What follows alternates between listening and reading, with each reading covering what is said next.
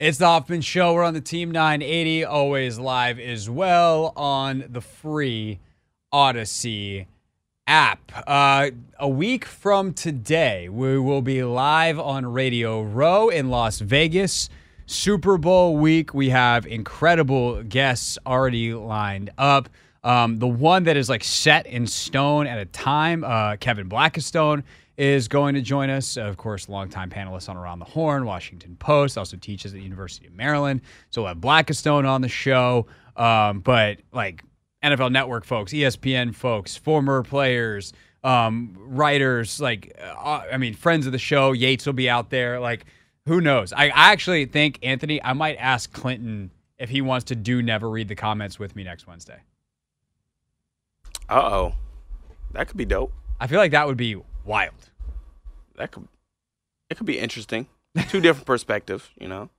I feel like I'm going to cut that clip and send it to him. All right. I might have words for you. If you get a text later, you know what happened. Yeah. But right now, 5:30 on a Wednesday means it is time to read them comments, baby. We tried to warn them. They didn't listen. Yeah! Every week, the Hoffman Show goes into the belly of the beast. We read those comments, baby. Never read the comments. All right, here we go. It is comment reading time. And I will say, Anthony, this is the place. Actually, I don't know. YouTube feels slightly less unhinged the last 24 hours than Twitter. Twitter feels like the ultimate cesspool of stupidity, where the craziest of the crazies, the most unhinged. And I think it's in part because the algorithm, like, people interact with the craziest stuff, and then thus it recommends, like, oh, you must want to read this. And so it just kind of fuels itself and feeds itself, which, by the way, is everything that's wrong with social media websites. But YouTube has had its fair share of the Commanders fan base melting down as well. A small sampling to get us started. And Anthony, I picked this one first because I just think this is like the funniest kind of comment, but there's also a lesson to be learned here. Mask Collector 6949 says, we have to pivot to it. This is after the Ben Johnson news. We have to pivot to an interim head coach or college first-time NFL coach now because no one wants anyone left outside of McDonald. Obviously, McDonald no longer available, but it was at the time of the comment. We have to go to an interim head coach or a college first-time NFL coach because no one wants anyone left.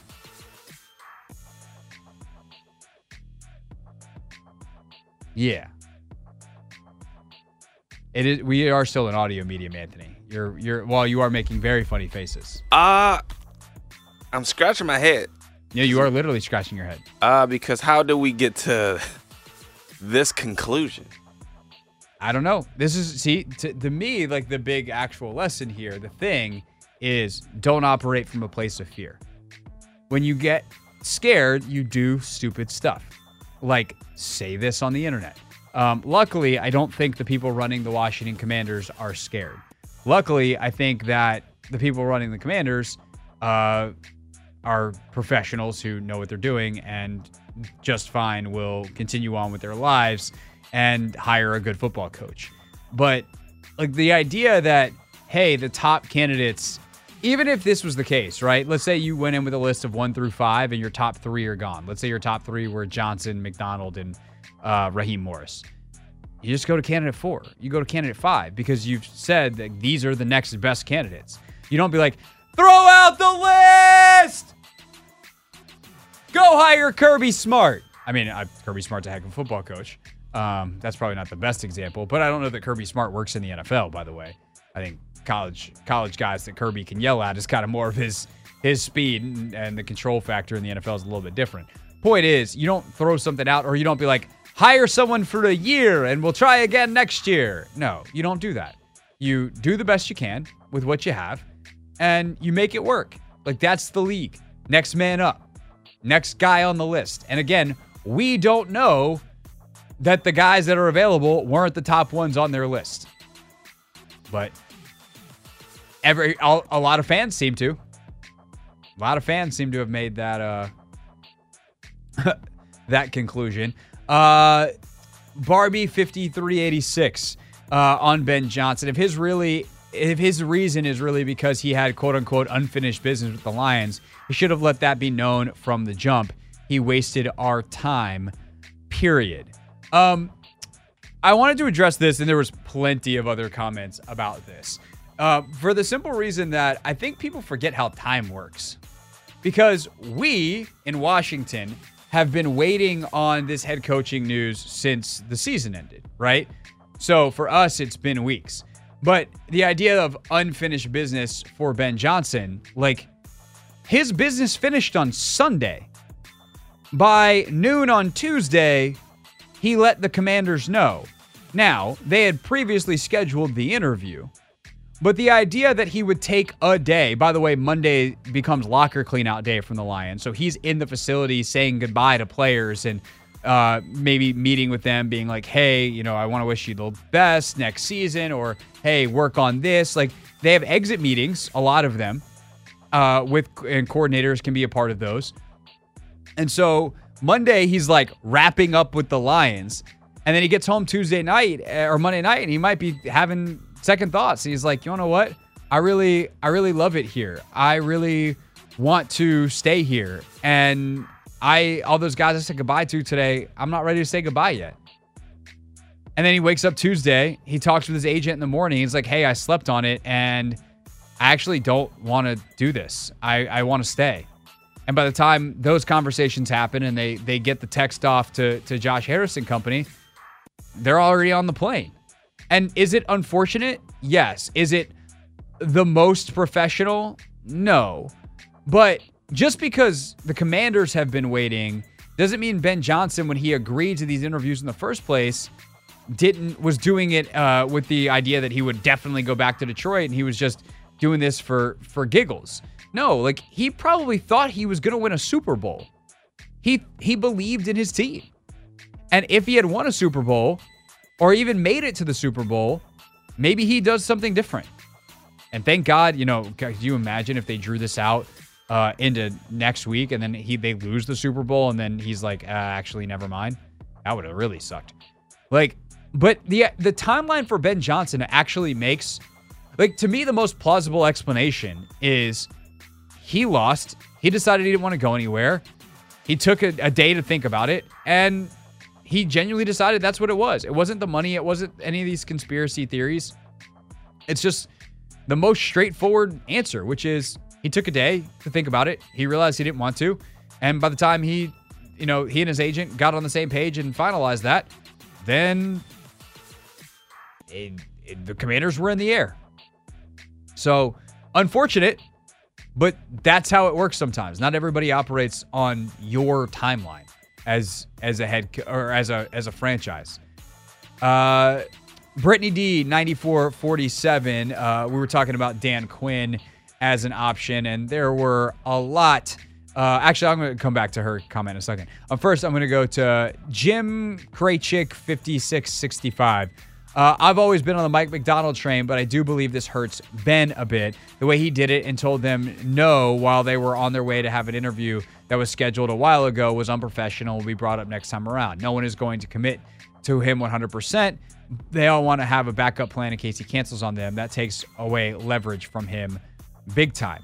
No, it doesn't. This is in response to our chat with Andrew Brandt yesterday, who said, as a former NFL executive, that he doesn't think that this hurts him at all. This doesn't hurt Ben Johnson's future.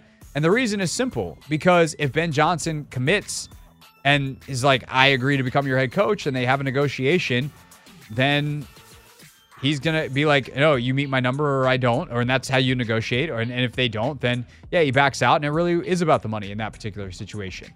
But yes, will other teams probably want to have a backup plan next year? Sure. But that's always the case. Did the Cardinals need a backup plan in case Jonathan Gannon backed out last year? Yeah. That's the league. Again, this doesn't operate on your timeline. But at the end of the day, if you're the team that he says yes to, you don't care what he did in the past. You care during the pursuit, maybe, but you pursue him. You tell him that you love him. You tell him that you want him to be your coach, and either agrees or he doesn't.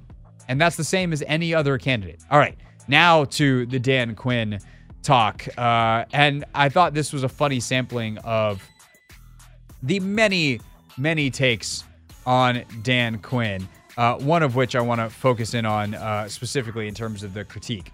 But these were 3 consecutive comments, Anthony. I swear to God, this is too stupid for me to make up.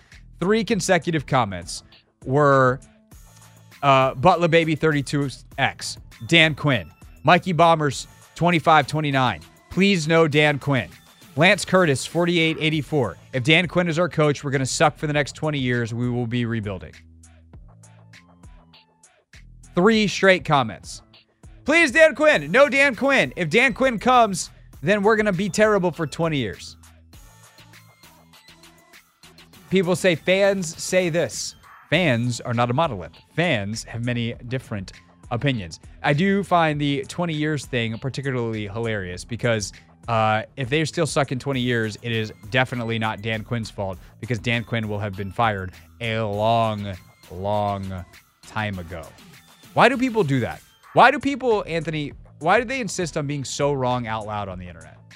I didn't know a head coaching hire would set us back 20 years. I knew like sometimes, if you draft a quarterback and they end up being a bust, that can set you back for, some years. But not 20. Yeah, 20 is absurd. I mean, really, I know the Cardinals haven't been exceptional with Kyler Murray, but like they busted on Josh Rosen and drafted Kyler the next year. Yeah. You draft someone number 2 this year. That guy sucks. You just draft another one next year. Yeah. And if that's not really going to be Dan Quinn's fault, that's going to be Adam Peters' fault and the scouts' fault. So, yeah, I don't really get that one. Brittany, back to her comment, says, this is Brittany D 9447. Always appreciate. She's a frequent watcher and commenter. Appreciate it, but we're talking about Quinn, and she says Ron also took a team to a Super Bowl and was a leader. No thanks. I can't get over how simple some people think about this stuff. It's like the most recent thing is the only thing. Like there are so many other retread head coaches who had success, some success, and then got fired and then got their second gig and were massive successes. Why aren't you picking them? Like, yeah, there are retreads that it didn't work, but the retreads that it does work for, they do the work to figure out what went wrong the first time around. And, Dan Quinn has done that work. Now, has he done it successfully? That we won't know. But I think that's an important difference, and I cannot stress this enough. Ron Rivera, I don't mean to beat up on Ron, but since people want to keep bringing him up, right? I'm not saying this to be mean. I'm just saying this to be factual, and that's the business sometimes. Ron didn't know his own problems.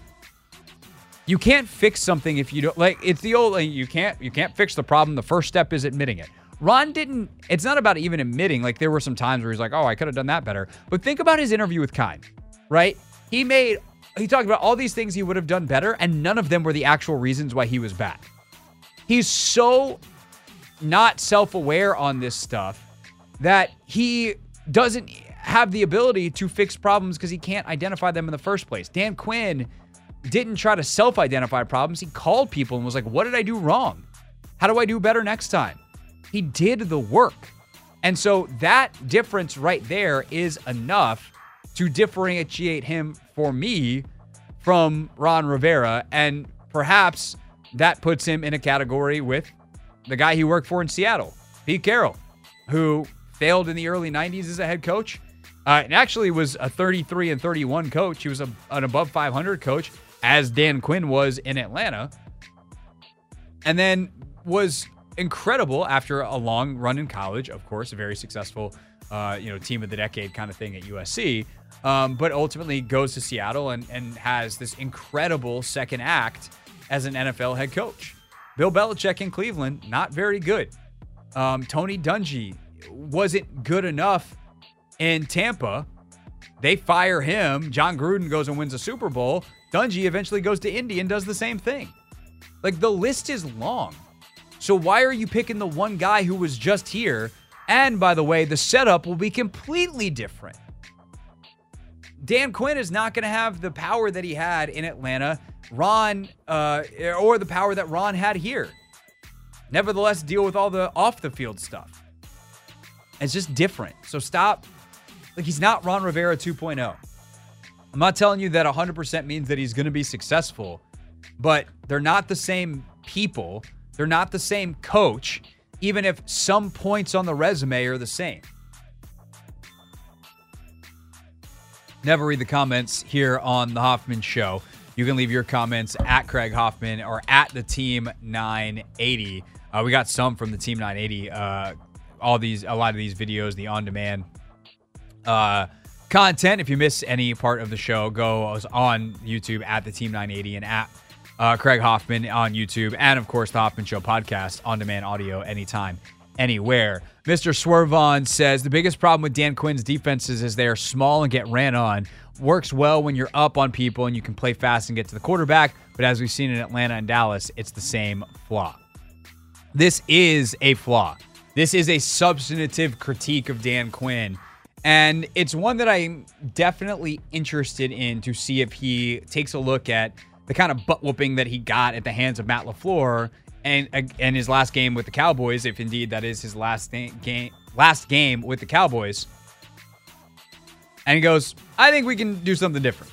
And by the way, he would be inheriting Duron and John. I would tend to think that he would build it a little bit differently. Now, maybe over time he works towards that, but you know, at least in year one, he'd have Daron Payne, John Allen, and Jamin Davis. Big physical linebacker, not Deion Jones converted safety.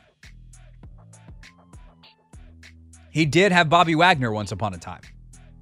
Can play, and I think that's the thing that's also underrated about Quinn is he's played different styles over the years. That cover 3 Seattle scheme was one of the best defenses ever, and he completely plays it differently now in Dallas. So what would he do? It would change with offenses. He clearly thinks about this stuff enough to adapt and evolve and not just try to do the same old thing year over year over year. And he's gotten the most out of a lot of personnel. Now, who the personnel is and how they want to build it, maybe that's a little different. And maybe that's something Peters influences. And he's like, look, we found in San Francisco and Denver and New England, big physical football players is what wins.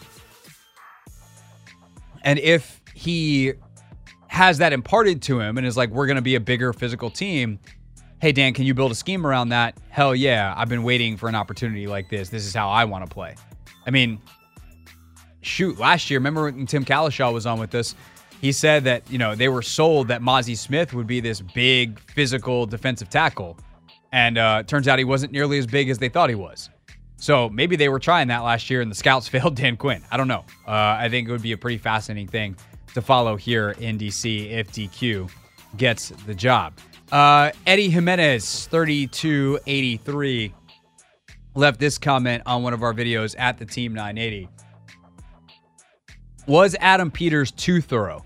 Did he wait too long to snatch up a coach, or was it ultimately our current roster? One thing that wasn't talked about as much in courting these candidates was our current roster.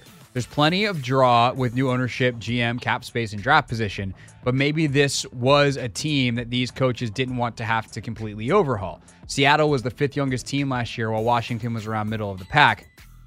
I'm really hoping for the best. Thanks for reading. Love the show. Thank you, Eddie, for the kind words.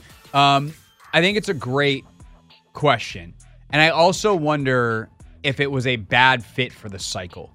Because I think if you're an offensive head coach, you are more excited about the number 2 pick and the possibility of rebuilding and some of the talent that is here. Jahan, Terry, B-Rob, etc. Where defensively, if you are Mike McDonald and you're comparing Devin Witherspoon and Reek Woolen and the guys in Seattle to here, you're probably a little less psyched. You're much more, I'm going to have to rebuild this thing from scratch as a defensive head coach. So considering the top candidates in this cycle were pretty much all defensive guys, especially once Johnson took his name out of it, I wonder if this job became less appealing to those candidates. But then again, you know, they're still going to get a good candidate, and we just don't know who it is yet. So there's that. But I don't think there's such thing as being too thorough. You could drag your feet, you could make a mistake, but they wanted to interview the candidates that were playing championship weekend, and coming out of the Zoom interviews, that still felt like a good idea. And the only guy they really miss out on, I think from a timing standpoint, is Raheem Morris. I wonder what happened with Mike Macdonald, but Macdonald might have just picked a different, picked Seattle over Washington. He might have ultimately had offers for both, or told Washington, like, hey, Seattle's going to offer me, you know, you're going to have to, if you want to make an offer, like, now's your time. And Washington was like, no, hey, we appreciate you, but we're good. And it might have been that Macdonald was more interested in Seattle because of the roster. I think that's a fair question. All right, last but not least, Anthony, we always try to end with a fun one. And we had Cordell Woodland on before the AFC title game. And Space Jammer 1991, who's a Ravens fan, didn't really like Cordell's analysis of the title game coming down to whether or not the Chiefs or the Ravens could stop the Chiefs' running game.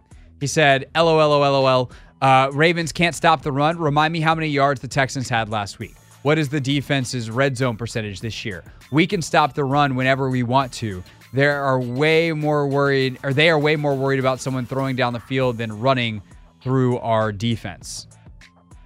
I thought it's pretty cool, Anthony, that an actual Baltimore Ravens player commented on one of our videos.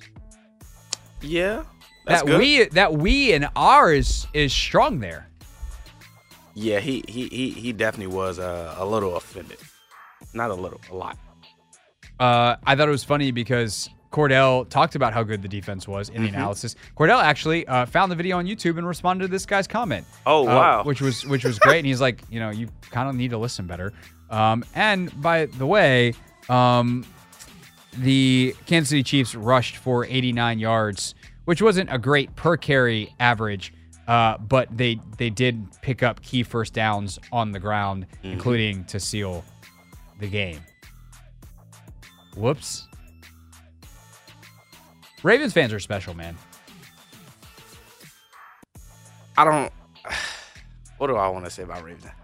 I don't really have anything positive to say about them. Same. They're spoiled to an extent. They are spoiled to an extent. They're spoiled. So there's that. All right, that is Never Read the Comments here on The Hoffman Show. Leave yours at the Team 980, at Craig Hoffman. Make sure you're subscribed on both places on YouTube. Sometimes, by the way, breaking news, we go live on YouTube when we are not on the radio, so make sure you're subscribed to get that alert.